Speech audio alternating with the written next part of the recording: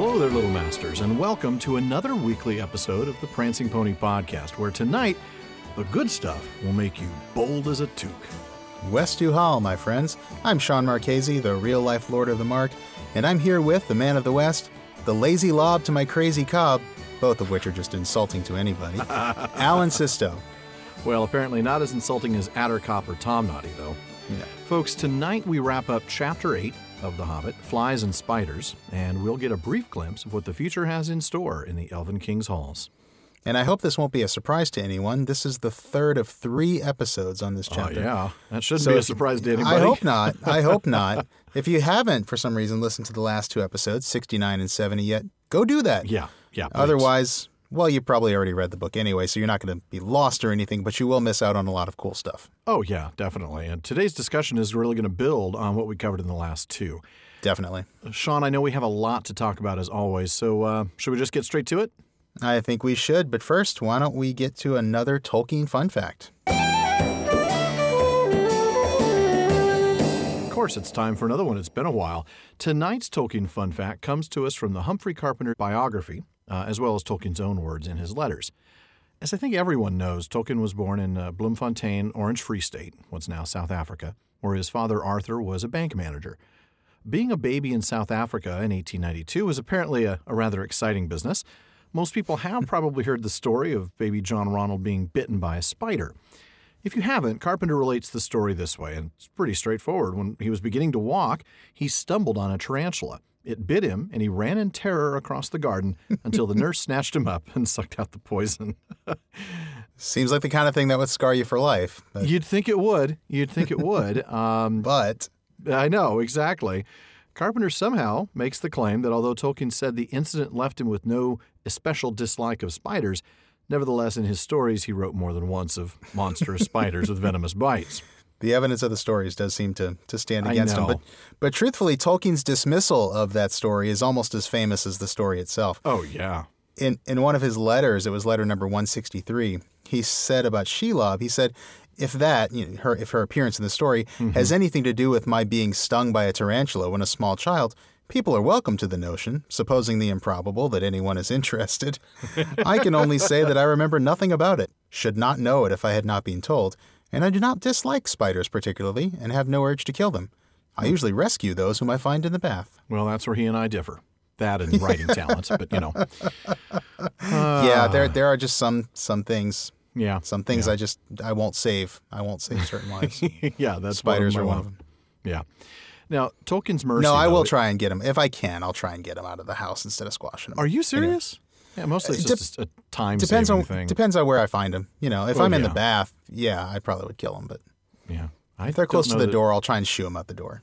Wow, you're kinder than I am. Well, I mean, we've known that. If people haven't figured that out over 71 episodes, then they're never going to figure that out. It's good cop, bad cop here on the podcast. Yeah. How does Feanor feel about the good cop, bad cop routine? Oh, there you go. Whack. Anyway. Didn't that thing gets beat up so bad, it's just not even recognizable. Oh, it's tattered. It's just hanging by a thread from the tree. No more candy. I mean, there hasn't been candy since like episode 20. Yeah. Yeah, no. Any candy that was in, there might be a couple of like boxes of dots in there. Or black licorice. Right. Some of the stuff nobody wants. Nobody wants. Yeah. Mounds. I like mounds. I know some people do. I just don't get the idea of coconut mounds. in my candy. Why would you do that? That's just wrong. Because it's fruit and it makes it feel healthy. I guess. I just never quite thought of that as being, something that needs to be in my candy. I prefer Almond Joy, though, just because the almonds. Well, coconut and almonds. It's got nuts. Mounds don't. Right. Mounds don't. Oh, man, sometimes you feel like a nut. Anyway. Yeah, there you go. Well, as we digress from our very early start, Tolkien's mercy. And I'm hungry for some reason now. I don't know why. Of course you are, for candy with coconut. Yeah. It's not the only tale of tolerance that we want to share today. Back in South Africa, Tolkien's mother Mabel was disappointed in the poor treatment of the native Africans by the European settlers. And she always treated the servants in their house with tolerance. Once, a servant named Isaac stole little John Ronald Rule and took him to his kraal, that's a traditional African village of huts, where he showed him off with pride. Carpenter says, and that was a quote from Carpenter, and says this, "It upset everybody and caused a great turmoil. But Izaak was not dismissed, and in gratitude, he named his own son Izaak Mr. Tolkien Victor in honor of his employers and Queen Victoria for some reason." That's just wonderful. And Isn't that cool? It was, man, an exciting life for a baby in South Africa between the spiders and the good-natured abductions. Random kidnappings, yeah. You're right, But, the little we know of Mabel Tolkien makes it no surprise to me that she was kinder to, the native Africans than a lot of the people around her. I mean, many years later, actually, Christopher Tolkien was in South Africa training with the Royal Air Force during World War II. Mm-hmm. And Tolkien actually wrote to his son about how much his mother Mabel hated South Africa, how she used to speak of the horrifying racial problems, and that was the word Tolkien used, horrifying. Yeah. And, those racial problems sadly only got worse, throughout the 20th century by the time Christopher was there. But it sounds like Mabel was just truly a remarkable woman and a major force in Tolkien's upbringing, not just through her Catholicism and her appreciation for languages, which I think we've talked about, but also her moral character. Yeah. Yeah, I mean, she definitely had a really long, lasting impact on J.R.R. Tolkien for sure. Yep. Well, that wraps it up for this Tolkien fun fact and the accompanying digressions. So let's go ahead and get on with our discussion, shall we? I'm going to stop and get some candy first before we move on, if that's okay. You start talking. I will. You start chewing. Yeah. Sounds good. All right. Well, we're going to start right where we left off before. We left off after the first of the songs that Bilbo wrote, if you want to call it that. Attercop, down you drop. Yeah, there you go. So I'm going to pick up right after that. With his own self-criticism, by the way. Not very good, perhaps, but then you must remember that he had to make it up himself, on the spur of a very awkward moment. It did what he wanted, anyway. As he sang, he threw some more stones and stamped. Practically all the spiders in the place came after him. Some dropped to the ground, others raced along the branches, swung from tree to tree, or cast new ropes across the dark spaces. They made for his noise far quicker than he had expected. They were frightfully angry. Quite apart from the stones, no spider has ever liked being called Attercop, and Tomnoddy, of course, is insulting to anybody. Off Bilbo scuttled to a fresh place, but several of the spiders had run now to different points in the glade where they lived, and were busy spinning webs across all the spaces between the tree stems. Very soon the hobbit would be caught in a thick fence of them all round him. That at least was the spider's idea. Standing now in the middle of the hunting and spinning insects, Bilbo plucked up his courage and began a new song. Lazy Lob and Crazy Cob are weaving webs to wind me. I am far more sweet than other meat, but still they cannot find me. Here am I, naughty little fly, you are fat and lazy. You cannot trap me, though you try, in your cobwebs crazy. With that he turned and found that the last space between two tall trees had been closed with a web, but luckily not a proper web. Only great strands of double-thick spider rope run hastily backwards and forwards from trunk to trunk. Out came his little sword, he slashed the threads to pieces, and went off singing. A little longer than I normally want to start with, but there was no way to cut that. That's good stuff. You can't cut that. You can't cut that song, and you can't cut the book ending of of narrative that's around. You really, it's so central to what's going on here. I mean, not only do you get the Tom Noddy's insulting to anybody, which is just I think we talked about that last time a little bit about why that's the case. Just sort of a word for a foolish person. Yeah, exactly. Tomfoolery and all that. Yeah, right. I love that. I mean, I think this is just such a key moment for little Bilbo. This is this and the poem before it are really his first acts of subcreation. Oh wow, you're right. And it's out of necessity. Remember, Bilbo, the great poet of Lord of the Rings. That's true. The guy who writes more poetry than any other. Yeah, boy. Yeah, not kidding. And half the poems in the Adventures of Tom Bombadil, or if not more, are attributed to him. That's right. And this is the first one. If you count, you could count the riddles maybe, but this is the first. Really the first one. And it's out of necessity, but it does exactly what he wants it to do, doesn't it? Mm-hmm. It accomplishes the goal. Mm-hmm. And we talked a little bit, I think I maybe mentioned this really quickly last time, about how, what he's really doing is he's using song as a weapon here. Isn't that cool, considering what we've come across in the Legendarium so far?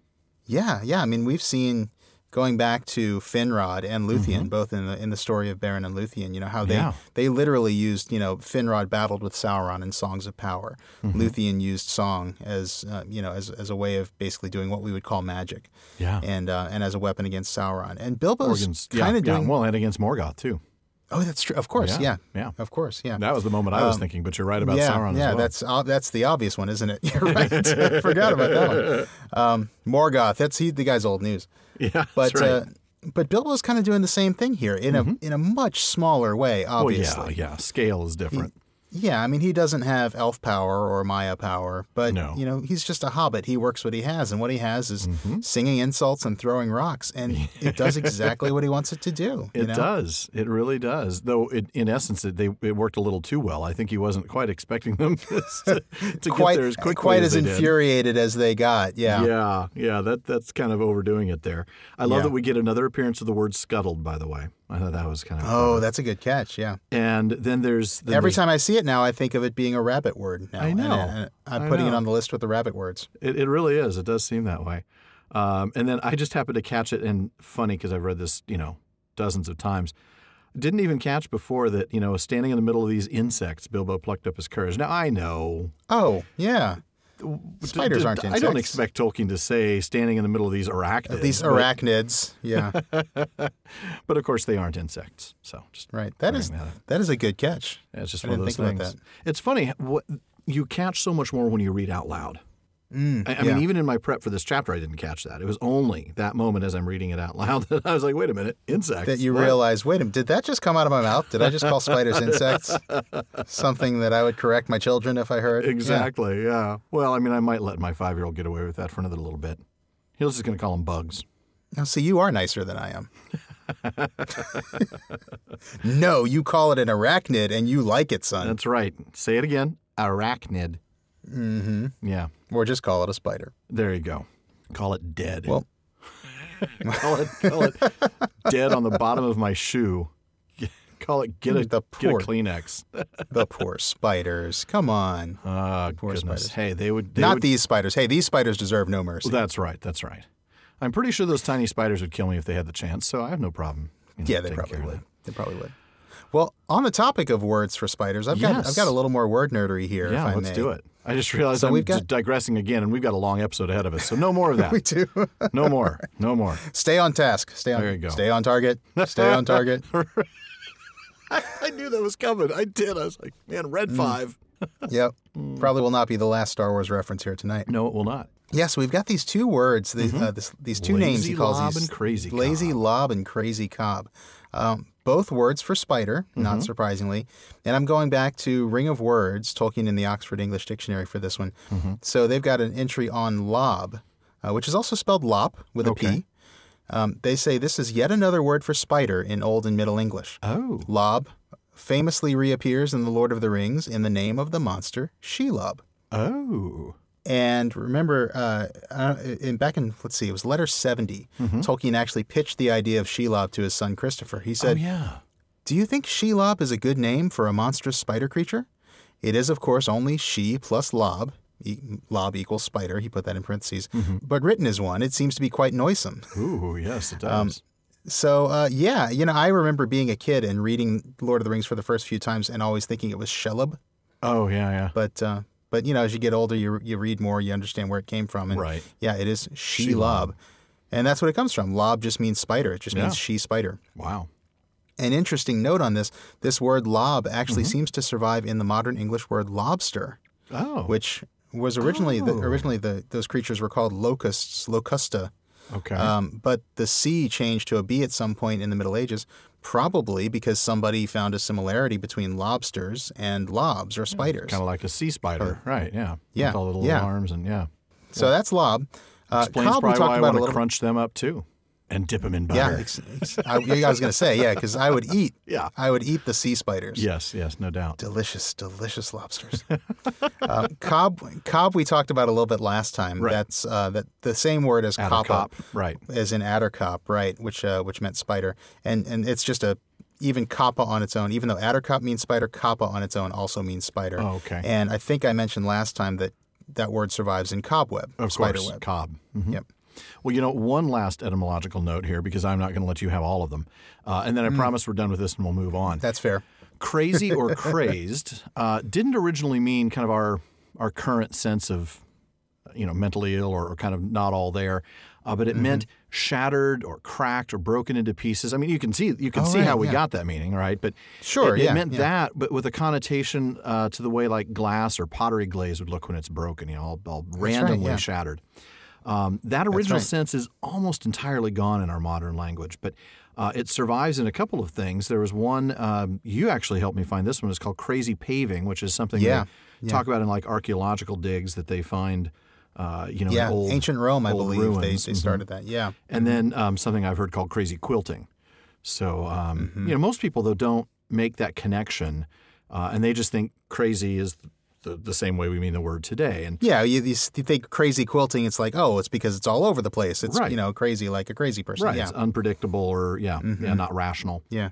Now, Right. I'm not sure what meaning Bilbo intends here when he says crazy cob. I mean, certainly the modern sense fits well enough. But when he says your cobweb's crazy, it seems like he's using that original sense, that they have this irregular, random, haphazard pattern. Yeah, Now, if yeah, that's a that's good the point. case, it seems like he's using maybe two different meanings of the same word, which is pretty cool Yeah. and very Tolkien-esque. Yeah, really subtle little subtle bit of wordplay there. Yeah. Yeah. That's pretty definitely. cool. I like that. Yeah. Good catch. stuff. Good stuff. So he does escape, cuts the double thick spider rope and gets away. I notice he's kind of, he leaves and then he doubles back. I don't Yes. think we didn't read that part yet. No, you're But, right. he draws him off, comes Mm-hmm. back, and then he finds another spider there, Yes. which is, I think that's in the section that I'm going to read. It is. So It is. Let's go. maybe I ahead. should read that, and then we could talk about Sounds what good. this other spider was doing there. He had precious little time, he knew, before the spiders were disgusted and came back to their trees where the dwarves were hung. In the meanwhile, he had to rescue them. The worst part of the job was getting up onto the long branch where the bundles were dangling. I don't suppose he would have managed it if a spider had not luckily left a rope hanging down. With its help, though it stuck to his hand and hurt him, he scrambled up, only to meet an old, slow, wicked, fat-bodied spider who had remained behind to guard the prisoners, and had been busy pinching them to see which was the juiciest to eat. It had thought of starting the feast while the others were away, but Mr. Baggins was in a hurry, and before the spider knew what was happening, it felt his sting and rolled off the branch dead. Bilbo's next job was to loose a dwarf. What was he to do? If he cut the string which hung him up, the wretched dwarf would tumble thump to the ground a good way below. Wriggling along the branch, which made all the poor dwarves dance and dangle like ripe fruit, he reached the first bundle. Well, there's an image. The dwarves just bouncing, tied up in spider webs, and yeah. I know it's one of many things in this chapter that sort of diminishes the horror of what's actually happening here with just sort of the silly imagery. Yeah. We'll get this imagery in a moment of like their noses stuck out of the webs, and it's kind of silly, it's kind of cute, it's kind of childish. Yeah, it really is. Which or counters childlike, that maybe is the intensity of the spiders. We talked about last Right, time how he exactly. really didn't cut any corners with the spiders, made them as terrifying as possible. Exactly. Yeah. But I like a couple of things about this climbing up. He's climbing up this spider web that's hanging down, and it's sticking to his hand. It's hurting him. But man, he just keeps going, and there's just kind of a tough guy moment to this. I see him kind of wincing against the pain and just going, I got to do this. Got to save my friends. And, Exactly. I mean, totally. Bilbo, like the comfort and uncomfortable. This is pain. Yeah. This is uncomfortable, and he's just pushing through Yeah. it. Yeah. Yeah. Very. So I very really cool. like that. And then when he finds this fat-bodied spider waiting for him, I'm sitting here, I'm trying to figure out if this spider was waiting for him as a trap. Yeah, yeah. Like, how does this rate on the Admiral Akbar meter? Is this like It's a full on, trap. like, it's a trap? Or is it like more like he's just kind of sad? I don't know. I got to say it's probably not a trap. I mean, I don't think, especially with just one spider, I think maybe if they left two or three, but this is an old, slow, fat-bodied spider. So, this is like... You guys go ahead. I'll just squeeze these and just My see who's arthritis juicy. is acting up. I'll just guard the prisoners. You go on. Man, arthritis is bad enough with 4 limbs. Can you imagine with 8? Can you imagine? Yeah, boy. Yeah. Yeah, you're probably right. Probably not much of a trap, but No. you know. If so, it's a very Still, I went back one. as I obviously, yeah, it didn't. Oops, it I'm didn't- dead. Surprise! Oh, I'm dead. Yeah. The Before Akbar could even get the, it's a trap. No, never mind. He's fine. He's okay. He's all right. It's not a trap. Bilbo's fine. That's right. But, Oh man, good stuff. but just one more thing. Again, sure. I'm really paying attention to these uses of the term, the name Mr. Baggins. Yes, isn't that interesting? We see that a lot now. Instead of Bilbo, we're seeing Mr. Baggins. Yeah, we're seeing at the most and so often it happens. Moments. Yeah, exactly. I know. Yeah, I mean, here he's like swinging his sword. He's like a swashbuckler at this point. But here he is. He's called Mr. Baggins. I can't help thinking Tolkien is being a little bit ironic here. I think you probably are right. He's just reminding us of the vast change that's occurred. Yeah, in where he came from and how far he's come. Yeah. All right, we're not going to read that next little bit, but I do love, here's more of that humorous stuff you talked about, the fact that he thinks it's most likely Feely because the nose is poking out of the thread. Yeah. Ah, good stuff. It's great. So, he does get Feely out, and in fact, Bilbo even does Poor laugh. Feely. He laughed at the sight of him jerking his stiff arms and legs as he danced on the spider string under his armpits. Just like one of those funny toys bobbing on a wire. Yeah, right, yeah. I didn't even mark that for like reading, but I couldn't resist. Yeah. It's like a puppet on a string. It's kind of erratic, jerky motion. Yeah, it's pretty funny. And poor Feely, he suffers a great indignity for a dwarf. That's true. Having his beard cut off. I mean, that's got to be demeaning for a dwarf. That explains the 5 o'clock shadow in the movies. Was that him? No. That was you're right. That was Keely. Or was that Keely? I can't remember. Feely had a short beard, but okay. It wasn't like the others. Feely had the short beard and the braids. Yeah, Feely had and Keely was the 5 o'clock shadow one. Yeah. Keely was the handsome one with the 5 o'clock shadow. Well, I wouldn't call him handsome. Well, for a dwarf, I mean, I suppose. Yeah. If you're Tariel.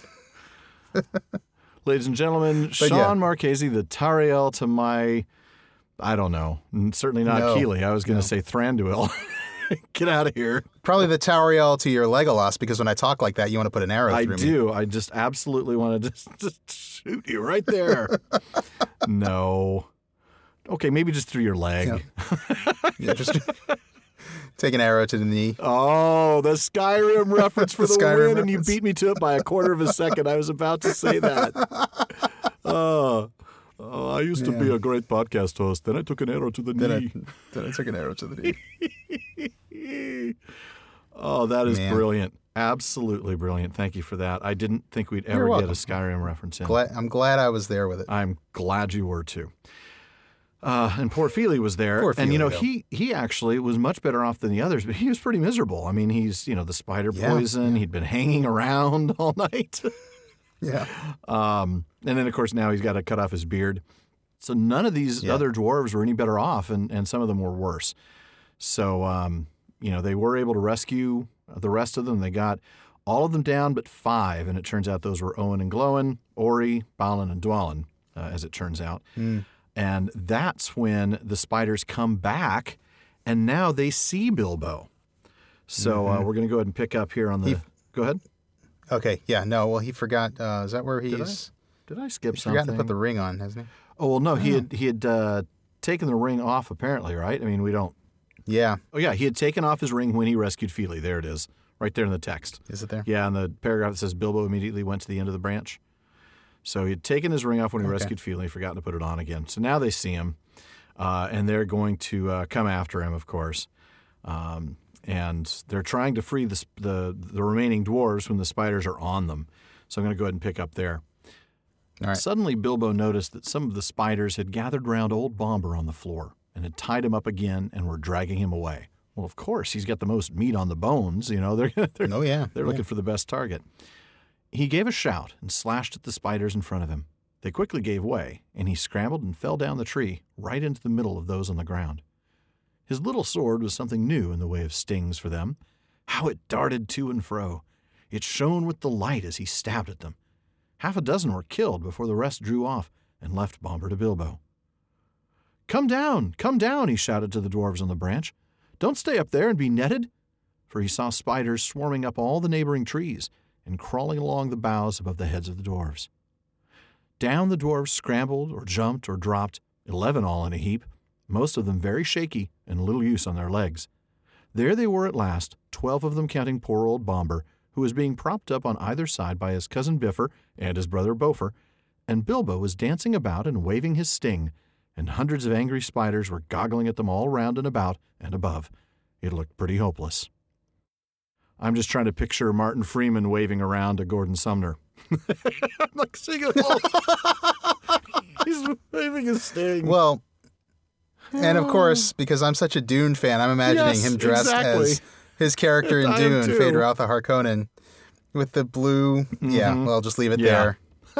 Just Google it. I won't say it. But yeah. Yeah. Oh man, that is hilarious. I'm really starting to realize how much of a liability Bombur is on this. Bombur's a serious liability. They would have been better off just leaving him at home. Really? I mean, you got to wonder, like, does Thorin owe his family money? Does he owe him money? That's good stuff. Yeah. Like, oh, okay, you can come on my treasure hunt. Fine. But, just don't get in the way. Just try not to get killed. I mean, he is a challenge. I mean, yeah. But we love him. We do. We all love him. And we don't like it when Thorin fat shames him, that's for sure. Or Gandalf, for that matter. My goodness. But he is a bit of a liability. I mean, yeah. So the spiders are after him. And I love this phrase, though, here about how it darted to and fro. Bilbo's really on it here, isn't he? Oh, He is just... Yeah. There's a hero moment here. You can see it. Well, it's totally a hero moment because as we see in the passage right after the one I read, that some of the dwarves had knives, the rest had sticks, and all of them could get rocks. That's true. Yeah. I mean, these are... Bilbo's the only one who really had a weapon. Yeah. I mean, that's true. There's Thorin would have one, but he's not with them, and Gandalf has the other one, and he's gone. So, yeah. It is interesting that, here they are off to go, slay a dragon and get his treasure, and there's only a couple of swords, and those are the ones they found in the troll hoard. Well, that underscores, the fundamental fallacy of this whole, this whole total adventure. Lack of preparation. Total lack of foresight. Right. It's like, yeah. They set off to go get their treasure back from the dragon with no plan for how to deal with the dragon. No plan at all. Bilbo, you and come there up are with a few plan. places in the book where there are a few places in the book where they talk about it, but where Tolkien says explicitly, like they still had not figured out what to do about the dragon. But then there's this dragon they problem. didn't have any weapons. Yeah, I mean, they didn't bring Turin Turambar with his big black sword. Heroes in this part of the world are scarce. That's true. Yeah, as Gandalf said. Exactly. Right? Or not to be found at all, as I recall. Yeah. So there's no Turin, which is probably okay. But you really are seeing just the power shift in the party huge. here. And that's sort of the theme of this chapter and the next one is just how much Bilbo becomes the leader of the party and the one that they're relying on all the time. And it's interesting because we see it here first in the absence of Thorin and Gandalf. And in the next chapter, we see it even in the presence of Thorin. That's true. He really is the leader. Thorin really starts to recognize his authority at that point. That's next episode, but or actually I think it's more like the one after that. But probably. Yeah. So it's but it is interesting here. We see that, in a big way, especially coming up here in a little bit when he tells them the secret, and we'll get to that in a little bit, but not yet. Yep. So only 4 of these guys could stand up, interestingly. I don't know where that is. There we go. Yeah, only 4 of the dwarves were able to stand firmly. And, we've got dozens, if not hundreds of spiders. Really, this is the end. It really does lock pretty hopeless. This is bleak. That's right This is really, abandon your posts. Flee. Flee. Flee for your lives. And then Gandalf comes along and hits you with a white stick and hits you with a white staff. So, and the spiders are already starting to weave their webs around and start they're to getting box boxed them in. in. Exactly. This is a real problem. So Bilbo is going to save the day. But he has to come clean with them. Yeah, he really does. He has to tell them. Look, I'm going to disappear. I'm out of here. Yeah. I know we're skipping. Yep. We're not reading a lot because there's going to be a lot of discussion when we get towards the end of the chapter, folks. So please forgive us if we're moving a little quickly. But he's got to put on the ring. Trying to hit on the big, really descriptive passages. Exactly. And, I mean, there's so much action in this chapter. Ton of action. Yeah. Folks have read it. Folks know what's going on. Yeah. So. We want to get to the spot where there's, lots of stuff that's deeper and more, analytical. So we're kind of flying through this. But, he knows that the only way he's going to do anything is about the ring. So he's going to tell them, look, I'm going to go in the opposite direction. I'm going to draw off the spiders. You go over that other direction. And what are you talking about? What are you talking about? And then, boom, he's gone. which is awesome. It was, yeah. Yeah, right. And with their dizzy heads and the shouts and the whack. It was like, this is not the time to let them in on the big secret of your ring. Exactly. And he doesn't quite yet. He just tells them. No, he just says, I'm going to disappear. Yeah. You mean you've had this ability all along? You know? What, hobbits can disappear? We didn't know that. We would have brought a few more hobbits along. How handy is that? Right, yeah. So Balin did grasp the plan, and I love that. Again, we get another mention of Balin, who really does seem to be paying attention and kind of respects Bilbo even from the beginning. So he ends up kind of leading this attack. Go ahead. I'm sorry. I just noticed the sentence right before that. Attercop made them so angry that they lost their wits. Spiders. It's like you said a moment ago. Like his taunting is working a little too well. Oh yeah. I think. They're like, oh, that Attercop. I'll Attercop you. I got your Attercop right here. I've got your Attercop right here. Oh goodness. So. All right, so Balin leads this tiny little attack of like 4 of them that can stand, and they start trying to at least get through the ring. But Bilbo had drawn off a lot of them. Obviously, that was the whole point. And they go on, but they're still being chased, and they have to stop and turn and fight, and then they chase again, and then Bilbo comes back, and he's a hero again. He goes in, he's slashing at the threads, he's hacking at the hairy legs, he's stabbing at them. They're all just completely ticked off, but they are really afraid of Sting now. Mortally afraid of Sting. Afraid of Sting. I've tried to come up with terrible jokes about the musician. Mortally again. afraid of Sting. If I ever hear... Oh, we should leave Mr. Sumner alone. Seriously. I'll try. But yeah, they were just so afraid of this sword now. As he walks in fields of gold. Is that the line? I think it's something like that. Is that it? Yeah, that's from 10 Summoner's Tales. I love that album. Great one. I don't know. I just haven't listened to that much solo Sting. No, there's really only 2. In my book, there's only 2 phenomenal albums. I mean, I like a couple of the others, but nothing like The Sun and 10 Summoner's Tales, and then nothing like The Sun is the best one. That's I had to have 10 albums on a deserted island, that's actually one of them. It was also one of the very first albums I bought on compact disc, a new format that you may have heard of. 30 years ago. I think that and Peter Gabriel's So and U2's Joshua Tree, all of which I'd had on LP at the time. We talked about Peter Gabriel's So some time ago. We were talking about because it was back in the Genesis days when we were those 3. Yeah, no, I guess I was just more of a Police fan. I had Synchronicity on vinyl. Yeah. I did too. And I had that came out when I was some of the others I got later on cassette and stuff. But yeah, Synchronicity I think I got on cassette first and then got on vinyl actually, because at the time I didn't have a good record player. But and I seem to remember it was kind of a fancy vinyl sleeve. It actually opened from the top. If I remember correctly. It did. Yeah, that was a great album. Oh, such a fantastic album. And we totally digress. Even like we totally do. But I've been thinking about, seriously, because of the titles of these episodes, I've been thinking about Sting and the Police for weeks. My wife is asking me why I'm walking around singing, Fortress Around Your Heart, stuff like that. If you love somebody, set them free. That one too. Oh, goodness, yeah. Anyway. Oh, good stuff. Many miles away. Oh, man. You're too quick with it, man. I can't even top you. You're just right there. You're on it. I'm having a good day. Yeah, you are. So Bilbo's waving Sting around, saying, "Don't stand so close to me."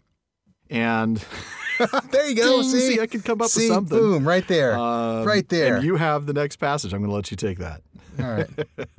All right.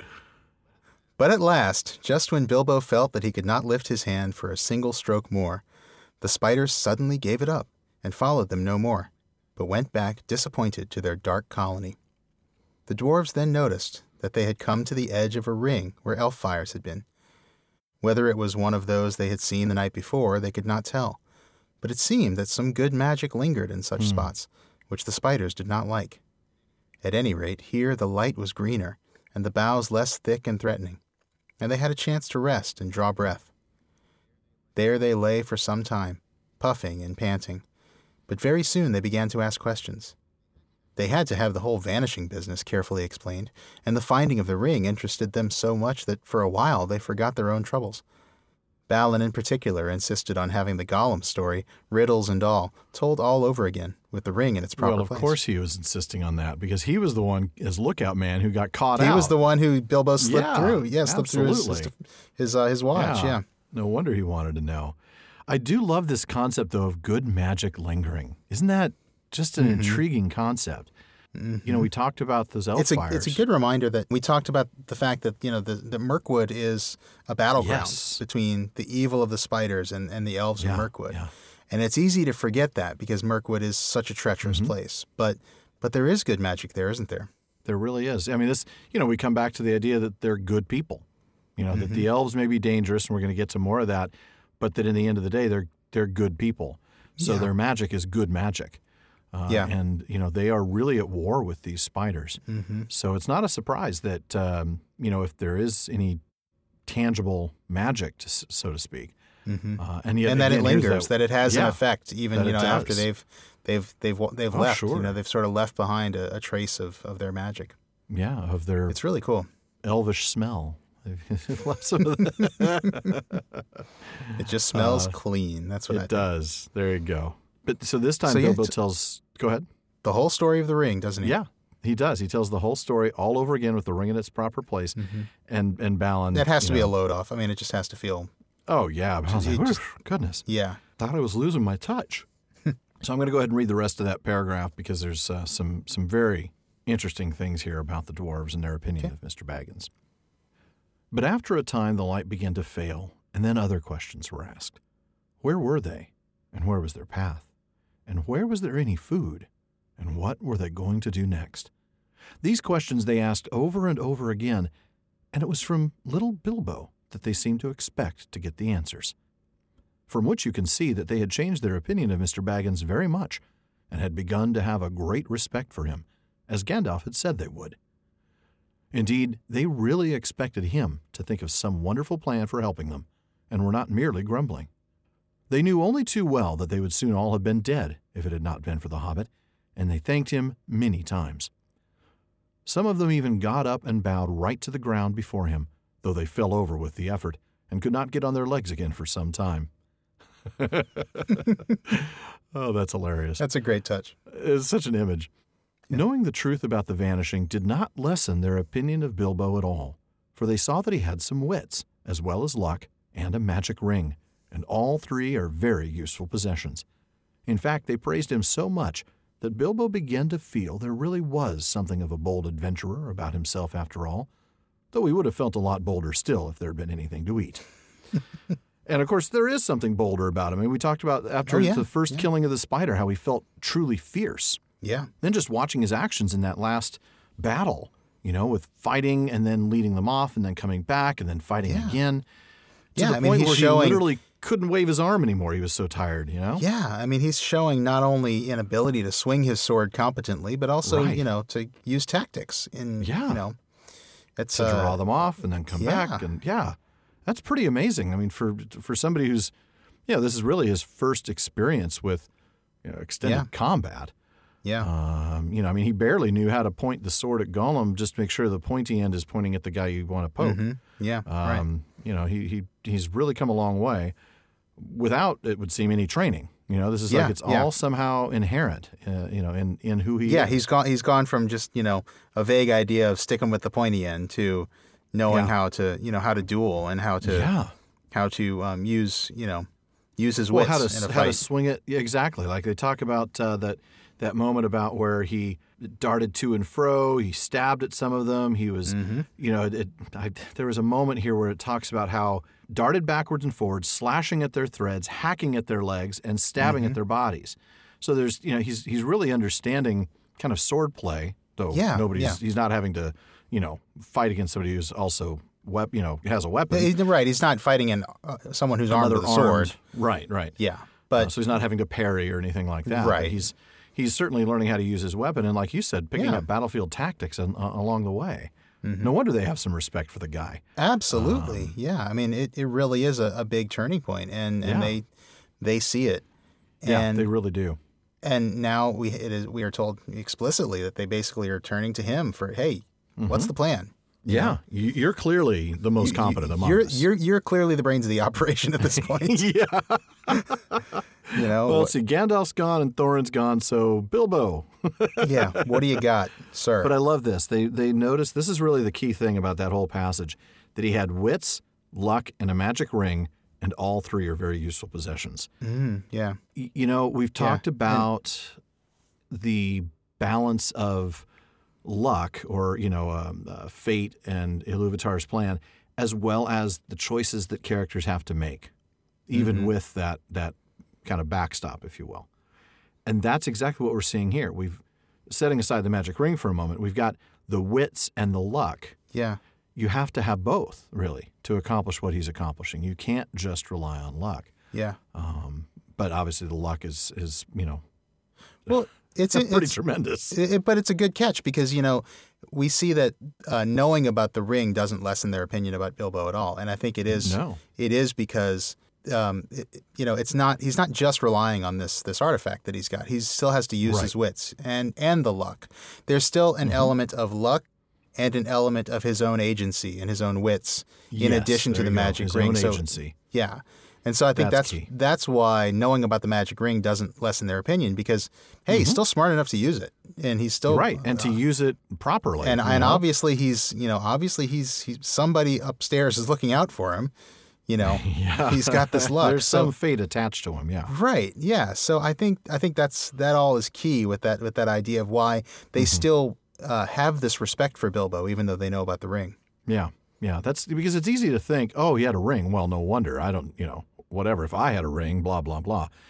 But, he could have used the ring to just escape. Yeah, not that he would have known where to escape to. But, I mean, he could have used it and used it incorrectly or forgotten about it and forgotten to use it tactically or to their advantage. But he's, like you pointed out, he's remembered it. He's remembered to use it in appropriately and to use it to save his friends. So no wonder they don't have any less respect for him. So. And we'll see that loyalty play out over the next... Oh, yeah. Next couple of chapters, probably the next maybe 2 or 3 episodes, we'll see, how he realizes he cannot and does not want to leave his friends behind. No.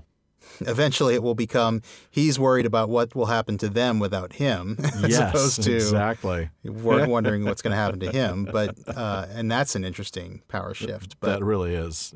He does feel a tremendous sense of responsibility for them. Yeah. I would like to just make one comment about this last sentence that you read about, he's become something of a bold adventurer, but he would have felt bolder if there had been anything to eat. There's a Took versus Baggins contrast isn't there. He really is bold as a Took, but food would be nice. Some bacon would be great. Some there's bacon the would be Baggins. Spectacular. What was it? Bacon and eggs and toast and butter. I'm still dreaming about that. I'm still deep in dreams about bacon and eggs and toast and butter. You are? You yourself are? Yeah, personally. Or Bilbo is? Me. Right now, I could use some of that. Yeah, no kidding. Yeah. No, that's a very good point. That's another Took Baggins moment. Really is. Yeah. So while we won't read the next little bit, we do discover that, oh my, Dwalin wakes up and says, wait a minute, we're missing somebody. Where is Thorin? So, we find out what happened, that he had been caught even faster than they had. And when he stepped forward, it was all over. So, Sean, if you could pick up after that, that'd be great. Okay. Then the Wood-elves had come to him and bound him and carried him away. The feasting people were Wood-elves, of course. These are not wicked folk. If they have a fault, it is distrust of strangers. Though their magic was strong, even in those days they were wary. They differed from the High Elves of the West and were more dangerous and less wise, for most of them, together with their scattered relations in the hills and mountains, were descended from the ancient tribes that never went to Faerie in the West. There the Light Elves and the Deep Elves and the Sea Elves went and lived for ages, and grew fairer and wiser and more learned, and invented their magic and their cunning craft in the making of beautiful and marvelous things, before some came back into the wide world. In the wide world the Wood-elves lingered in the twilight of our sun and moon, but loved best the stars, and they wandered in the great forests that grew tall in lands that are now lost. They dwelt most often by the edges of the woods, from which they could escape at times to hunt, or to ride, and run over the open lands by moonlight or starlight, and after the coming of men they took ever more and more to the gloaming and the dusk. Still, elves they were and remain, and that is good people. Boy, there's so much there. Oh, yeah. There's so much there. I mean, that kind of is the Silmarillion. Yeah, that really is like a paragraph. It's a 5-minute overview of the Silmarillion. For those of you who haven't read it or didn't understand it, and that's probably because you weren't listening to the Prancing Pony podcast. Yeah, no kidding. You should take a look at Chapter 3 of the Silmarillion, which was covered by us in episode 11. My goodness, that was a while back. That's 60 episodes ago. Really long time ago. It does feel like a long time ago. Do you realize that by the time this airs, we will have been doing this for 2 years? 2 years, yeah. 2 years. Pretty amazing. It's hard to believe that. I know. that we managed to keep doing this for 2 years. And we've still got, several books to go. At least. I don't even want to think of how many years that is, but I think it's like 5 or 6. Yeah. But, when the elves were born, when the Quendi were born, they were summoned by the Valar to come live in Valinor in the west. I'm just going to kind of summarize this as quickly as I can, or as briefly. They were going to live there within the light of the 2 trees of Valinor, which was, as we've talked about before, not only a source of literal light and tremendous light at that, but of enlightenment, spiritual enlightenment and intellectual enlightenment. Right. So right away, the elves split into 2 groups. There were the Eldar. Those were those who at least began the journey, who agreed to come to Valinor, even if they didn't end up making it. And the Avari, or the unwilling. Those were the ones who refused the summons. That's right. And the Avari are the true dark elves. They were never enlightened. They never wanted to be. Mm-hmm. They just were like, they heard the summons. They said, nope, I'm good right here. None of that. You guys go. I don't want any part of it. And we know some of them, probably became orcs and things like that. Not all of them. I'm sure it wasn't all of them. But yeah, they just sort of fell off the map at that point. They did. But the Eldar, who actually took the journey, split into 3 kindreds, and these are the 3 kindreds that are mentioned here. Although with slightly simpler names than we get in the Silmarillion. Yeah. So the Vanyar, which are called the Light Elves here, that was the first kindred. They all went to Valinor, or what Tolkien is calling Fairy here, and they all stayed there. They never came back. Manwë. Right, OMG Manwë. They just loved the Valar so much, they never came back except for one time, which... Well, yeah. Read the Silmarillion. Yeah.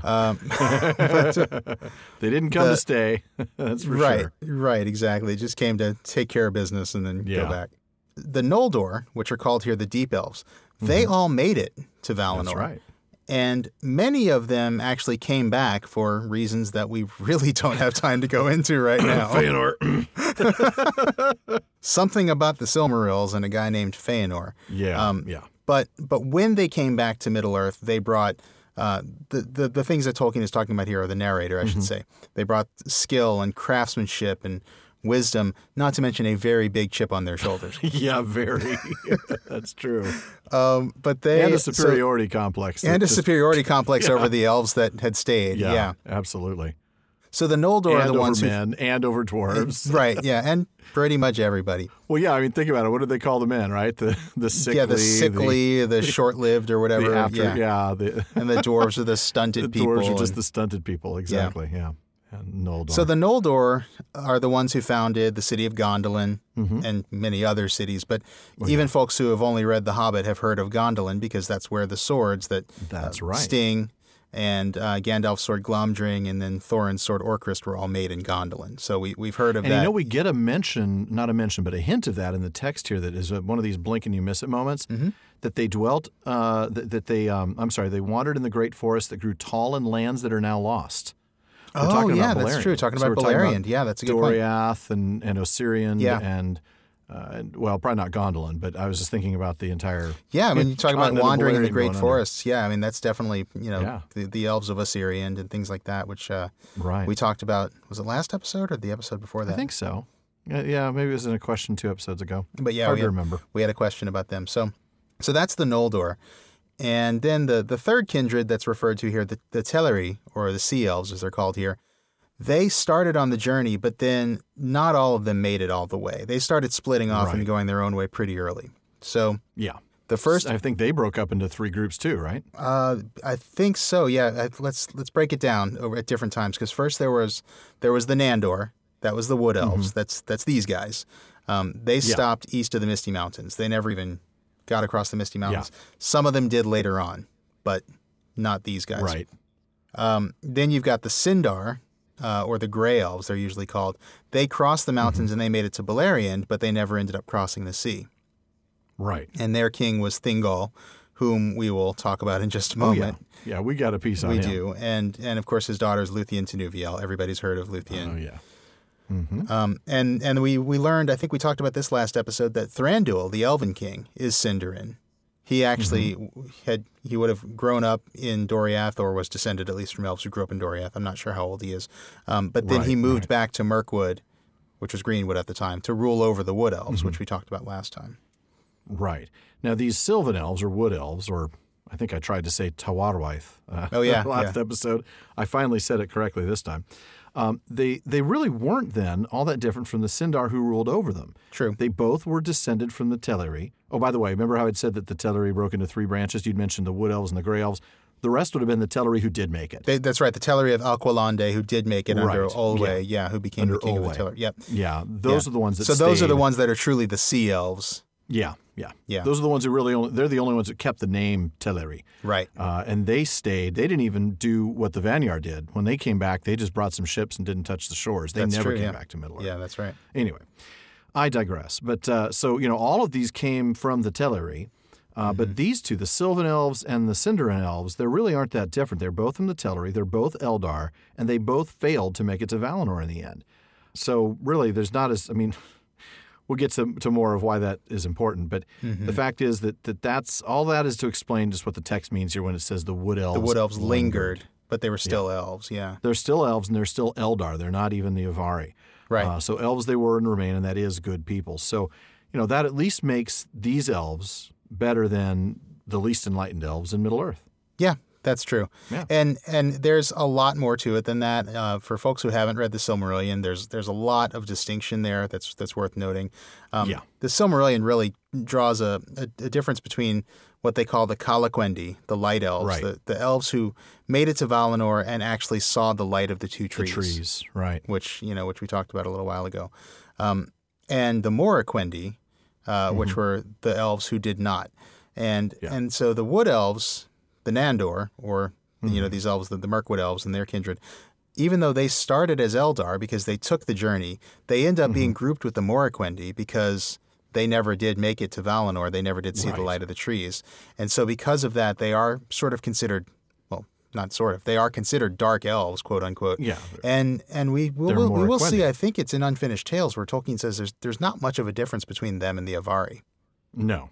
And that includes Thranduil. That includes the Sindarin elves, not just the Sylvan elves. Yeah. The Sindarin elves did have the advantage, those who were in Doriath, of being ruled by a Calaquendi, because Thingol was the only one who ever did. Right, he'd made the trip when he was one of the 3 original ambassadors. And of course, they were also living with, under the reign of Melian, their queen, who was a Maya. So that's pretty amazing. But the fact is that and she was so beautiful that he was willing to stay in Middle-earth with her as opposed to going back and seeing those trees, which is pretty amazing. But, the elves themselves, the Wood Elves, the Sindarin Elves never saw the trees, and neither did the Sylvan Elves. So they're all dark in that sense. Now, I know we said that we would summarize that in 5 minutes. I think we lied. We tried. We tried, but we lied. But can you... really, for folks who are just picking up this podcast with The Hobbit and haven't read the Silmarillion, really go back and read the Silmarillion. There's a ton of good stuff there. Our first season of this podcast. You can do that after we're done with The Hobbit if you want. Really, I don't think it's that big a deal. Sure, yeah. But you'll really get it'll retroactively give you some enlightenment. Yeah, definitely. Especially for this chapter. Yeah, and the next. And our whole first season of this podcast covered the Silmarillion, and I think we did a pretty good job of breaking it down. I think we did. Like Corey Olson said, we probably what do we tell him? We did like 50 episodes, and he goes, "Yeah, that's." And probably he said we may have rushed it. Yeah. But good stuff though. But there's a ton of stuff there, and really is. I have to say, I just can't imagine going back, and I can't remember what it was like to read this before I read the Silmarillion. I know. and knowing what all this means, because I've now when you read come the across the Silmarillion. light elves and deep elves and sea elves and fairy and You're like, oh yeah, I know exactly who he's talking about. I can't remember how I felt the first time I read it before I knew who they were. probably just a little mystified. I think I vaguely remember reading this when I was little and just thinking, oh wow, there's more elves. Okay, that's neat. There's more elves. Right. Yeah, there's. But it was one of these things where They, just kind of maybe they just kind of feel like broken references, textual ruins, as Michael Trout calls them. textual ruins. I love that. Even though that there was actually something there, but Yeah. I don't know. Nothing I've he seen, ever thought would some get published at that point. I mean, I know he wanted Yeah, it to. that's but, true. That's true. I mean, I've heard people who read Tolkien in the 60s and 70s just talk about how cool it was to read these texts, to read The Hobbit and Lord of the Rings without the Silmarillion or History Middle-earth or Unfinished Tales. There's a little bit of can't jealousy. imagine I what wish, that would be like. to read it multiple times to become as intimately familiar with it, because by the time I read The Lord of the Rings for the 15th time and felt super comfortable and super familiar with it, I'd already read the Silmarillion. You'd read the Silmarillion. Right. You probably started on History Middle-earth, read Unfinished Tales. Yeah, certainly read Unfinished Tales. I don't think I'd picked up history for some time, but it's one of those things where the entire Legendarium became embedded in my consciousness as one entity. As one thing, as opposed to... It's all Yeah, I know what you assimilation mean. stage. Right. That's true. And that's fine. That's great. It's got some advantages, but it also has some disadvantages because you don't get to read this quite the way it would have read when it was published in 1937. Yeah. I wonder if we now struggle more with some of the true enigmas. Like things like Beorn. Oh and yeah, Tom because we Bombadil. want answers. Because so many answers. Because have we been want given. answers. Yeah. We're so used to, if you dig deep enough, you can find an answer about, A lot of things. elves, That's true. Or Glorfindel, or Yes. elvish marriage, Right. things like that. Oh, man. If you know where to look and you dig deep enough, you can find a lot. Yeah. Except for there's a couple of things that there's just nothing, and Tom Bombadil, it is frustrating. Beorn. There are a few things. Yeah. But that's the thing with Tolkien. You just really do have to come to embrace mystery. He loved having that kind of thing there because it lent You do, yeah. it lent that mythological feel to it, didn't it? I mean, you can't know everything, and I've come to appreciate that. He wanted that idea of that textual Exactly. ruin. He wanted there to be some I've come to reference. love that. The Cats of Queen Beruthiel, there's nothing there. That's but it's cool that the reference is in there, and it makes the world feel bigger. It does. Boy, I remember that when with the interview with Professor Drought, when he talked about that exact phrase about the Cats of Queen Beruthiel and how that was never really intended to be anything. That was just a textual ruin, and then he did fill it in, later. But yeah. Well, so now we've gotten the elves introduced, and now we're about to introduce the king. The Elf King. They talk a little bit about the location, and I'll finish up the end of that paragraph and read the next one. The king's cave was his palace, and the strong place of his treasure, and the fortress of his people against their enemies. It was also the dungeon of his prisoners. So to the cave they dragged Thorin, not too gently, for they did not love dwarves and thought he was an enemy. In ancient days they had had wars with some of the dwarves, whom they accused of stealing their treasure. It is only fair to say that the dwarves gave a different account, and said that they only took what was their due, for the elf king had bargained with them to shape his raw gold and silver, and had afterwards refused to give them their pay. If the elf king had a weakness, it was for treasure, especially for silver and white gems, and though his hoard was rich, he was ever eager for more, since he had not yet as great a treasure as other elf lords of old.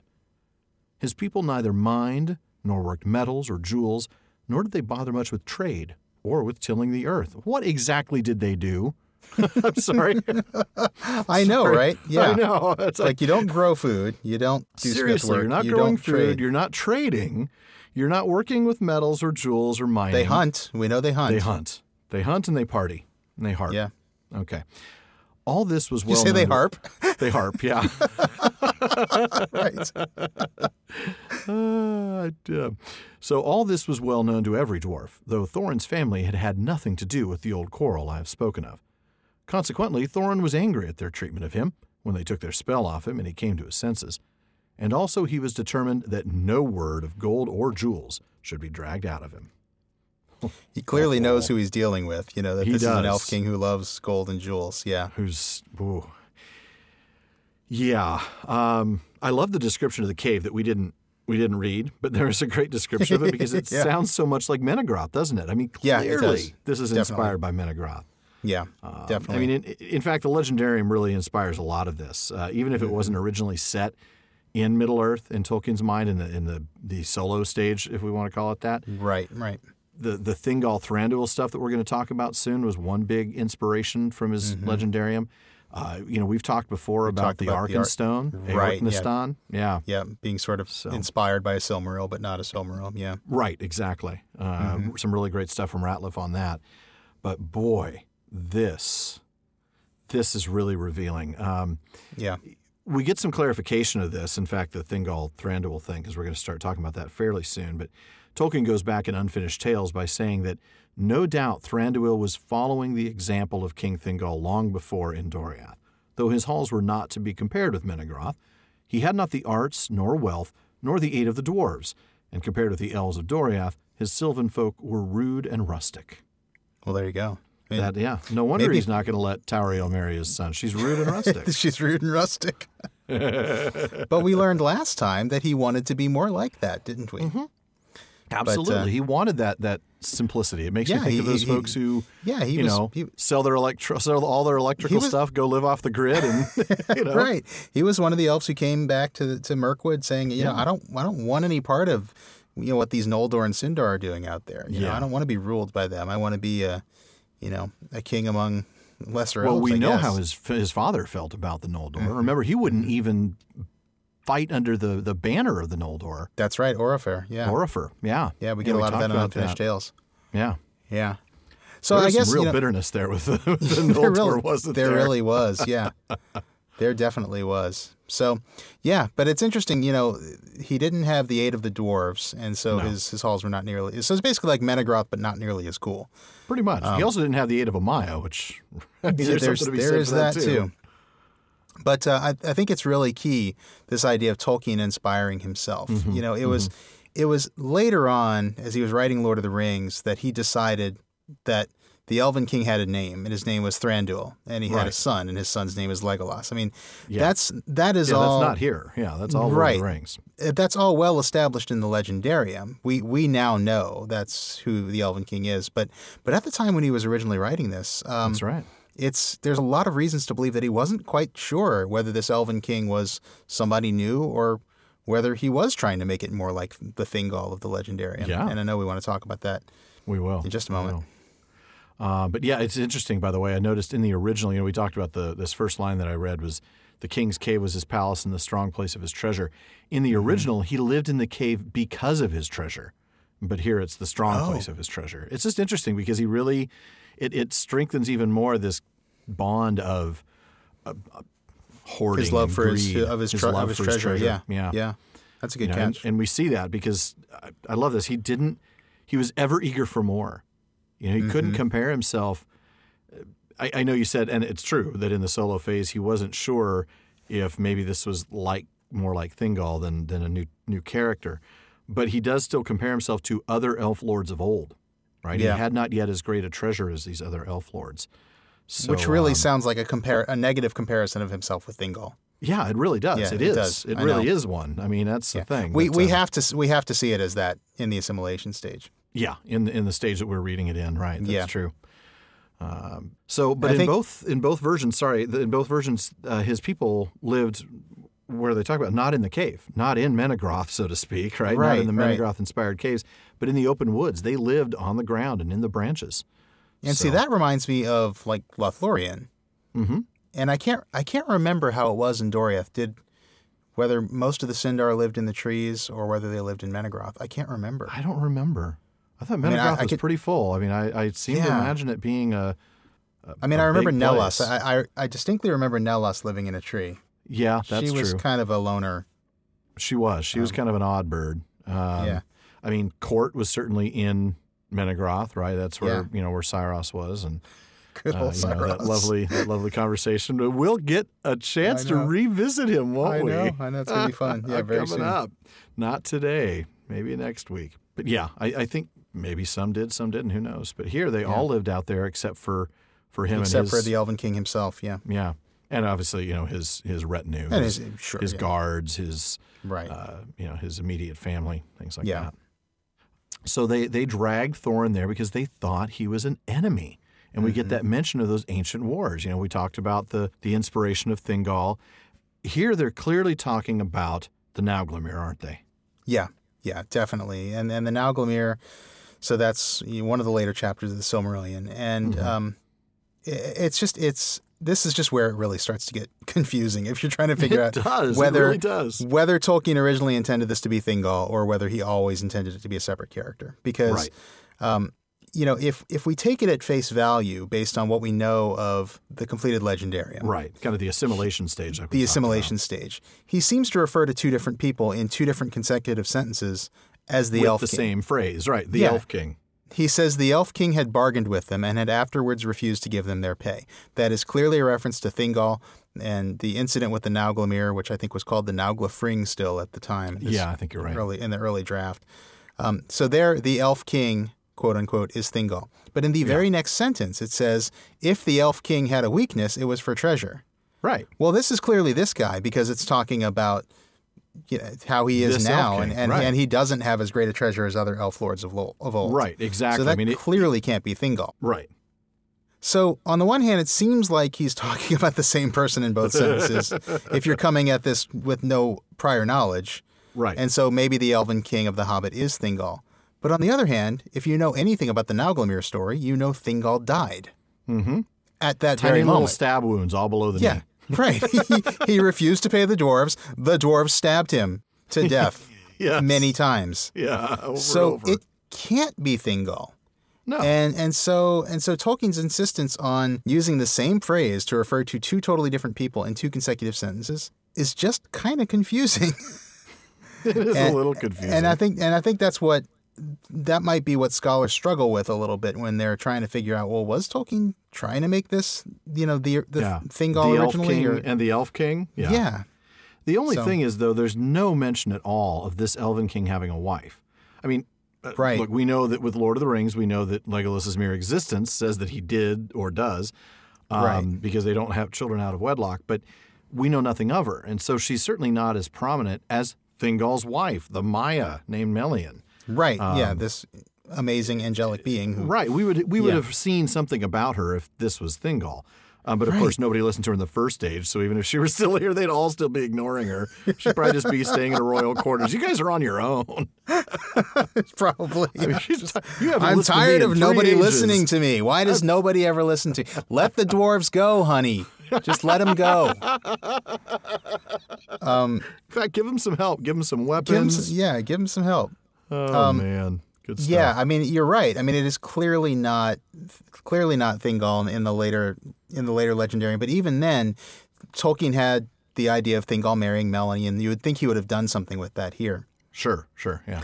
Ratliff has a really interesting, Ratliff does a really good job of just really trying to see things from every different angle. Yeah, he does. He does some really good speculation and he does. What he if does. Kind of stuff. And a lot of it is he speculates and then he's like, but that's probably not the case. But I just wanted to put it out there. He says that a lot. He'll throw something out there and go, well, that's stupid. That's not it. Right.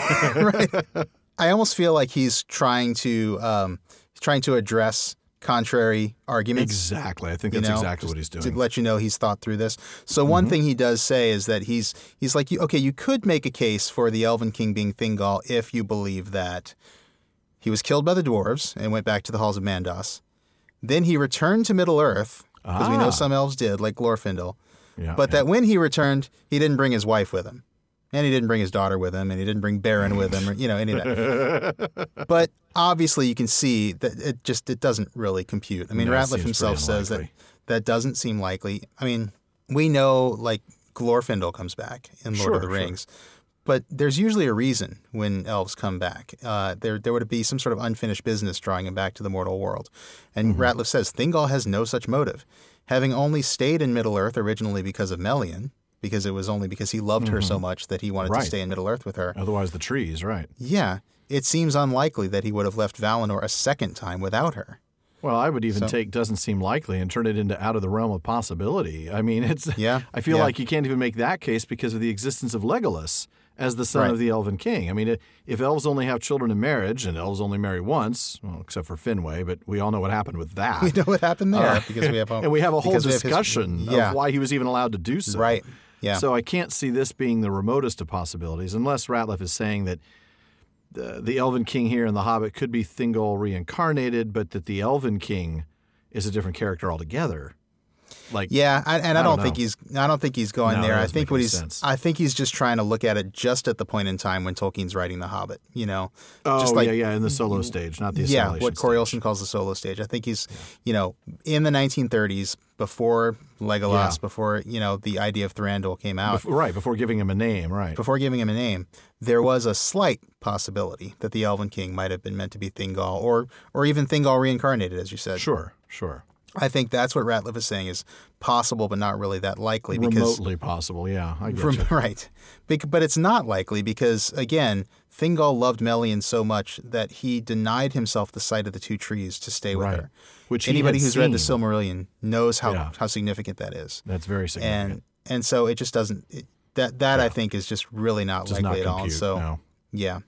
So definitely, I mean, again, this is all like at the time of writing. We do know, and I want to make it very clear to everybody listening, that once Tolkien wrote Lord of the Rings, what we call the assimilation stage, he established without a doubt that the Elven King was a different character, Thranduil, father of Legolas. And so that's where we get this idea of him being sort of inspired by, but distinct from Thingol. It's an interesting paradox. Inspired by, but distinct from. That's a good way to put it.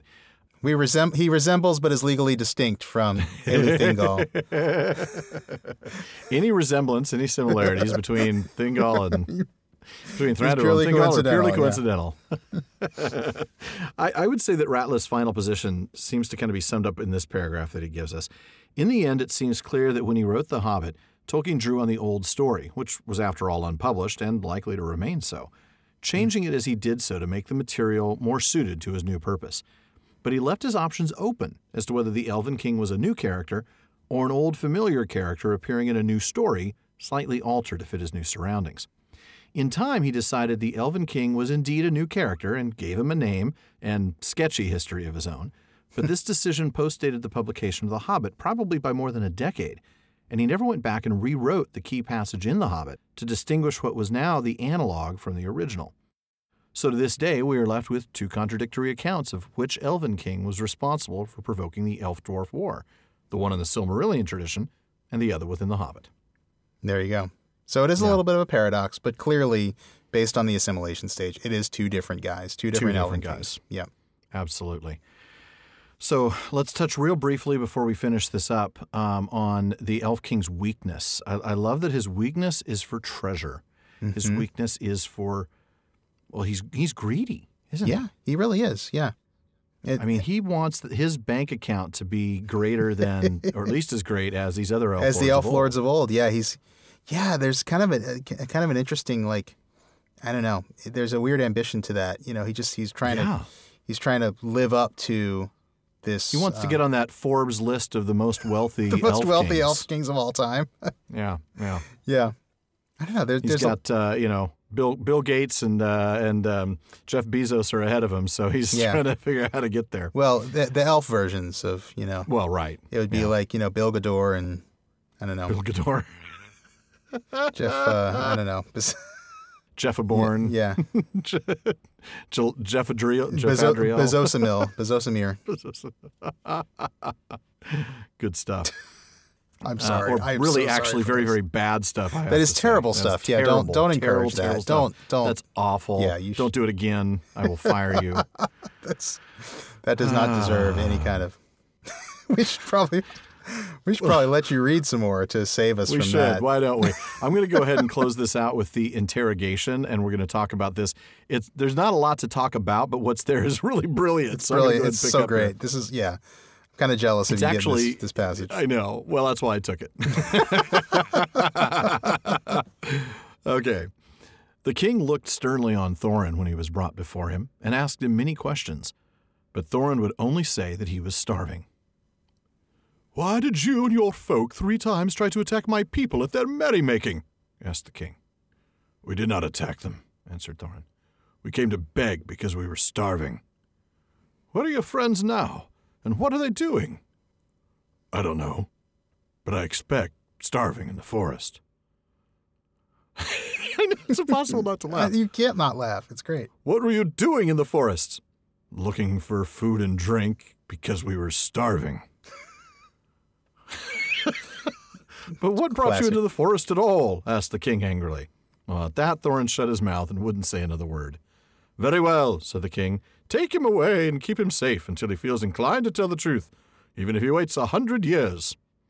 I had to make the Elvenking sound a little, I don't know. Of course, yeah, absolutely. Something. Yeah. Then the elves put thongs on. I'm sorry. I swore okay, I wasn't going to laugh on that. The elves put thongs. I know. I know. I'm glad you said it because I was going to say something about it. Because that just is hilarious. But they put thongs on him and shut him in one of the inmost caves with strong wooden doors and left him, which you would do too if Thorin was wearing a thong. Absolutely. They gave him food and drink, plenty of both, if not very fine. For Wood-elves were not goblins and were reasonably well behaved, even to their worst enemies when they captured them. The giant spiders were the only living things that they had no mercy upon. Did he just end that with a preposition? He did. He did. He did. Okay, so we'll touch on that, the end first. Let's just be real clear. Thongs are like strips of leather or hide designed to bind. Yes. So basically like really primitive handcuffs. Yeah. This is not... They're not what we're all thinking now, thanks to like European swimsuits for Thorin, you know? Yeah, No. It's not that kind of thing. Thankfully, no. Although if it was, at least they put plural thongs on him and not just one. Well, yeah. Oh, golly. Yeah. Oh, man, suddenly I just feel like I need to kind of adjust my seat. They are reasonably well behaved, even to their worst enemies. Mm-hmm. I love that. Reasonably well behaved. So there's a little bit of a caveat. Sure. Well, there, they're but, not. They're not going to coddle him or anything. But no. This isn't like a federal penitentiary where you get cable TV and time in the gym. No, but they're not torturing him. They're not. They're not. They're not going to whip him. They're not going to put him on the table and I've just taken 1 year off your life. How do you feel? How do you feel? Be honest. This is for posterity. That actually would have been a good take on Thranduil. Would have been Count Rugen, the six-fingered man. I know. I should have done that. Yeah. Why did you and your folk 3 times try to attack my people at their merrymaking? I shall do that. Be honest. Be honest. This is for posterity. Boy, that would have been an awesome take. I literally had not even thought of it until I got like Me either. 2 words away from his line, and I'm like, oh, I got to come up with a voice for him. I want to make him sound kind of haughty and a little annoying. Oh, you definitely accomplished that. But as soon as you made the Princess Bride reference, I was like, oh man, Rugen. I know, that would have been much better. Actually, Humperdinck would have been even better. So, which I think you were kind of more Humperdinck with your original one. So yes, a little bit. Yes, that sort of. Yeah. Why did you and your folk 3 times try to... Anyway. I've got my wedding to plan, my bride to kill, Florin to frame for it, or Gilda to frame for it. Yes. I'm booked up. But I have to say the highlight of this passage is not the thongs. It's not the fact that the Wood-elves treat their prisoners well.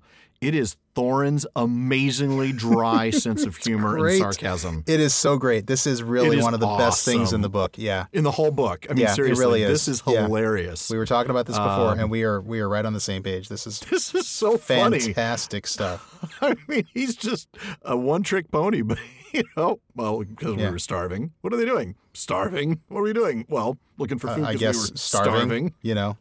It's hilarious. And it makes me think back all the way to chapter 1 and I think the early part of chapter 2 with the note to Bilbo. But mostly chapter 1 where Thorin was just kind of over the top, and we chalked it up at the time to sort of this kind of haughty and self-important nature that Thorin clearly has to begin with, but that we hinted that there might be a little bit of a touch of sarcasm. A little bit of sarcasm there, yeah. I think we see here Thorin is well capable. He definitely has a very sarcastic streak. Yeah. He really does, and it shows brilliantly here. This is one of the funniest moments in the book. Yeah. And of course the king doesn't seem to get it, does he? No, it just gets him angrier and angrier. Yeah. I mean, he's not used to being Yeah, you're right. He's not used because to being first it was mouthed off to. sternly, Yeah. and then at the end it's Towards asked the end, king he's angrily. angrily. Yeah. Boy, that is funny. And so he puts him in kind of like, contempt of court, because he's not sentenced to a particular time. It's just until he talks. Until you talk, yeah. But man, that is just funny stuff. It's great. I love it. Oh, goodness. So, yes, now we leave that chapter with Thorin in prison. Yeah. Having eaten, thankfully. So he's grateful for that, but, only for a little bit. And he starts to worry about his friends. And this hint that very soon the Hobbit will again show his usefulness. Yeah, I love that. Mm-hmm. I love that. Well, that will finish up the chapter, folks, but please stick around. We have a ton ahead of you. We want to talk again about our recent big news, and then we're going to talk more about these Wood-elves in Bartleman's Bag. That's right. As you all know, the good stuff doesn't end when we stop our reading for the day. So why don't we get to that big news first for those who haven't heard it already? That's a good idea. If you follow us on social media or if you've listened to the last couple of episodes, you've seen or heard that we've been invited as special guests to Mythmoot 5, which takes place in June out in Virginia. It's an incredible opportunity, and Sean and I are both really, really excited about it. Yeah. Check out tinyurl.com. So tinyurl, tinyurl.com/mythmootv for 5 for more details and to register for the event and join us. I mean, come on out, be a part of it. Please do, because we're going to be doing something really special while we're there. We're going to be doing a live episode broadcast. We're going to be in the main room with no other events scheduled during our time slot, and we're going to be bringing that to you live on the podcast. Yes, we will. Everyone there at Mythmoot is going to be able to join us, and we'll have a chance to interview some amazing people. All the headliners are going to be there. We'll be welcoming back to the show both John Garth and Corey Olson, and we're also going to get a chance to speak with Mark Ockrand, a guy who makes a living inventing languages, including Klingon. He's a legend he is a legend in constructed Klingon language group. Yep.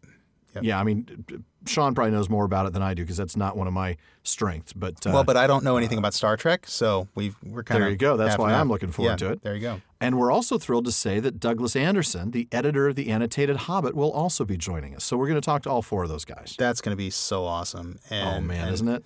Yeah, I mean, you've all heard us talk about Douglas Anderson. So much of the good stuff we've brought to you this season. Oh, yeah. In The Hobbit has been has owed a lot to his work. So yeah. It's going to be fantastic. I guess it would be more complete if John Ratliff were there too. Yeah, exactly. Then we'd owe it all to all 3, to him and Olson and to Anderson. Yep.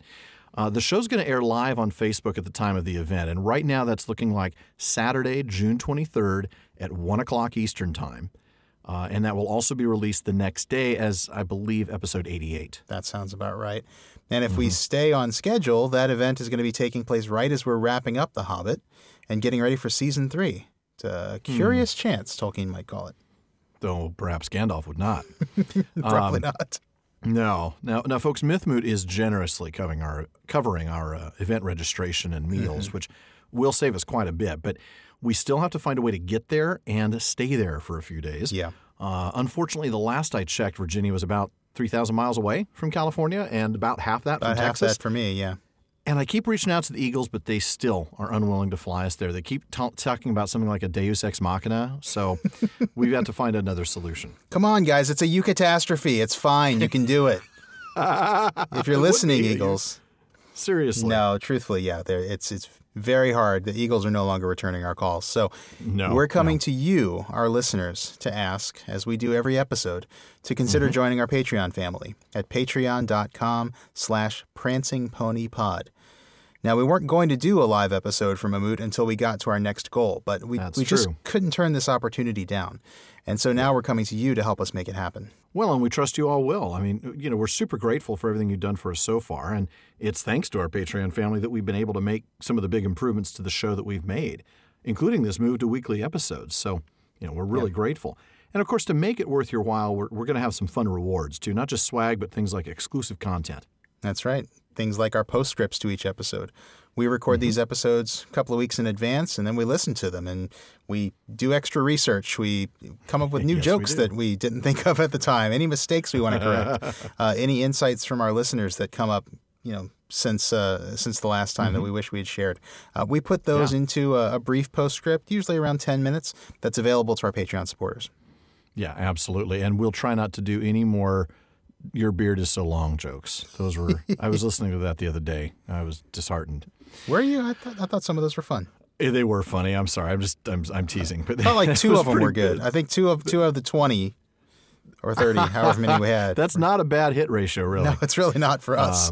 No. But folks, that postscript that we do, that usually releases the same day as the episode it follows. So you can listen to the episode and then immediately jump on your Patreon feed. And it is an RSS feed, so you can throw it right onto your podcast app, just like you would with any other feed. And you can listen to it that same day. So if you want access to those bonuses, be sure to join the Fellowship of the Podcast. And again, thank you to those of you who've already joined. A big, big thank you. You really are helping to make this show better. Yep. And we want to give our very special episode shout-outs to our patrons at the Kierdance contribution tier, D. May in Alaska and James in Virginia. Folks, if you want a personalized shout-out on the episodes, well, now you know where to go. Yeah, and while we truly do appreciate your support, please don't feel obligated by any means. We really would love to have you in the Fellowship of the Podcast, but only if you can afford it and only if you think we've earned it. We know some of you can't or are choosing to support us in other ways, and that's fantastic. We're super grateful for all of that. So, even if you can't join us on Patreon, please keep enjoying the podcast, keep sharing us, keep telling your friends. Please. We'll keep making it. It will always be free. We appreciate all the support you give us. Absolutely, and we certainly will keep making it. So, Sean, what do we have waiting for us in Barliman's bag today? Well, Alan, Barliman isn't always timely with the mail, is he? No, he's not. Today, one thing pushes out another. One thing pushes out another, they say. Today, he has an excuse. A little over a year ago, when we were still talking about the Silmarillion, we received a question about the Mirkwood elves that we've actually been saving for this chapter. We thought it would fit in really nicely in this chapter. So blow the dust off this one, huh? Yeah, and maybe we didn't have to wait this long, but here we are. We did, so...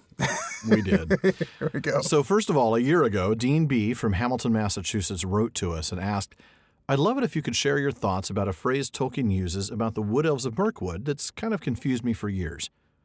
They differed from the High Elves of the West and were more dangerous and less wise. Of course, we read that in tonight's chapter. Mm-hmm.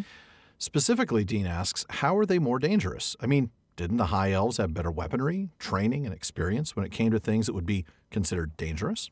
It's an excellent question, Dean, and I think it's worth a little clarification. You are absolutely correct that the High Elves, or the Noldor, do have better weaponry and better experience. But although you don't ask anything about the part of the sentence that says they're less wise, I think that is really the key to the meaning here, isn't it, Alan? Yeah, I think so. More dangerous is really explained by less wise. In other words, It's not a question of their technology, it's a question of their mentality. Mm-hmm. Now, a little while ago, you heard us talk about the three kindreds of the elves and the major dividing line between the light elves, or Calaquendi, and the dark elves, or Moraquendi. And we mentioned that the wood elves are Moraquendi. They are not an enlightened folk, either literally or figuratively. Well, and we can find a little more to help us understand this in Unfinished Tales. In the same section of that book where we found answers for Tarek's question last time. Mm-hmm. Although the Tuarwaith were Teleri in origin, like we talked about in the episode today, they left the journey early.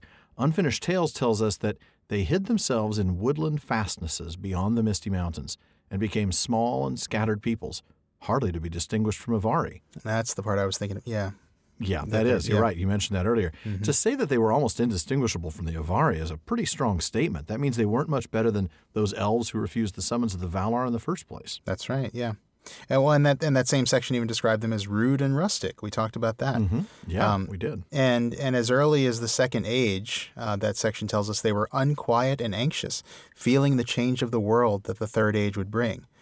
What Tolkien's talking about there is the dominion of men. They know that as elves, they're a people in decline. Tolkien uses this word fading to talk about the elves. The fading of the elves. And like all the elves, they're sad about this. But whereas elves like the Noldor, who we've most recently seen in Rivendell, are educated and wise, and they recognize that this is part of what Tolkien called quite explicitly a divine plan. Right. And so they take pleasure in everything around them while it lasts. The whole tra-la-la-lally thing we talked about, just taking pleasure in the world, because they know that this is just what's destined to happen to them. The Mirkwood elves, who are less wise, are probably feeling threatened, and I think they're doing all the dangerous things that people who feel threatened always do. I think we see that they become isolationists, they become protective of their borders, they've become kind of rash, making rash decisions regarding strangers. Yeah. The Rivendell elves welcomed strangers into their realm. We saw them joking about, don't dip your beard in the foam, father, and all that fun stuff. We already know that the Mirkwood elves... Can't see that happening here. No, not at all. I mean, they've already taken Thorin prisoner, and I think everybody listening knows what's going to happen next. And who can blame them, really? I mean, they're surrounded by this forest full of evil things. And I think absolutely getting all the more evil as each day progresses. Yeah, exactly. And I think all of that is making them more dangerous. So I think that's really what Tolkien means when he says they're more dangerous and less wise. I agree completely. And I would even add that Tolkien describes them in this way about dangerous, I think partly in reference to the dwarves themselves. I mean, if you're a goblin tribe in the mountains, there's no doubting that the Noldorin elves would be far more dangerous than a group of rustic Wood-elves with skinny bows led by a single Sindarin king. More skilled in combat the Noldor would be, and far more well-armed, one would imagine. Yeah. But these elves are more dangerous in part because of who the dwarves themselves are. Right. And that, of course, brings us back full circle to the fact that they're more dangerous because they're less wise. And so they're not thinking about the fact that these are allies. These are not enemies. They're just, they're seeing them as foreigners, and therefore they're treating them as enemies. Yeah. Right. Instead of thinking about how, well, they're not spiders, so, how ultimately these are, hey, these are adopted children of Iluvatar. We can work with them to overcome the evil. Right. Yeah. Absolutely. Well, that was a good question. Thank you for that one, Dean. I really appreciate that. And that wraps it up for another episode of the Prancing Pony Podcast. Now, we'd ask you still not to leave, though. Wait for the music. Folks, as always, thank you for joining us, and we look forward to having you again next time when we come to Chapter 9 of The Hobbit, Barrels Out of Bond. Yes, my friends, if you've ever wanted to see the inside of an elvish prison cell, well, now this is your chance, so don't miss it. It's a lot like a regular prison cell, but probably a lot more leaves and berries hanging all over the place. And the guards are friendlier. Well, much, much friendlier in one case, if we're to believe the films. Well said. Well said. I just keep... Poor Tariel is almost in the Feanor category in terms of how many times I bashed her. I'm sorry. Folks, we want to encourage you all to read along and take notes in your own copy of The Hobbit. So please check out the official library tab on our website, theprancingponypodcast.com. We've got links to everything from inexpensive paperbacks to some pretty good stuff for your Tolkien collection. And in the meantime, if you wouldn't mind heading over to iTunes for us and leaving a review, we'd certainly be grateful. Those reviews help us get more visibility in iTunes, and that translates to a bigger community of Tolkien lovers. Absolutely. And thanks to those of you who have, by the way. We do read every single one of them still, and we do genuinely appreciate all the confusingly nice things you say about us. And even if we don't understand how you could feel that way. In fact, we've actually started picking out one special review every week to feature on our social media networks as a way of saying... Let's try that again, Sean. As a way of saying thank you. So if you'd like to see your name or your alias, and please keep it PG, in lights on our pages, now it's easy. All you have to do is leave us a review. And also make sure you never miss an episode of the Prancing Pony Podcast by subscribing to us through iTunes or your favorite podcast app. You can find us in pretty much every podcast directory I know of. Just about. And we're also on Potable now. Potible's a podcast discovery platform that finds new and emerging creators and recommends them to you. It's kind of like the Netflix algorithms in a way. Other apps still make you sort through the clunky charts to find your new podcast, but Potable learns your interests and recommends new shows and individual episodes, which is kind of cool. Both popular and undiscovered, so you might find some gems. You can spend less time searching, more time listening. And we want to thank all of you who have become part of our social media family. We set out to start a Tolkien conversation that everyone could join, which is why we have the Common Room online, on Facebook at The Prancing Pony Podcast, and on Twitter at Prancing Pony Pod. And even on Instagram now, also at Prancing Pony Pod. That's right, yep. Though, that's for you young folks, so I really don't know how to use that yet. We'll figure it out. We use far too many words and not enough pictures for Instagram, but we're learning. We are learning. One last thing as always, though, please don't forget to send your questions, comments, or better alibi suggestions for Thorin Oakenshield to barlaman@theprancingponypodcast.com. That's our new email address starting this season, so be sure to take note, barlaman@theprancingponypodcast.com. And we'll try to get those into our next episode. Well, an hour 35 or so, still far too short a time to spend amongst such excellent and admirable listeners. But until next time. Farewell, friends.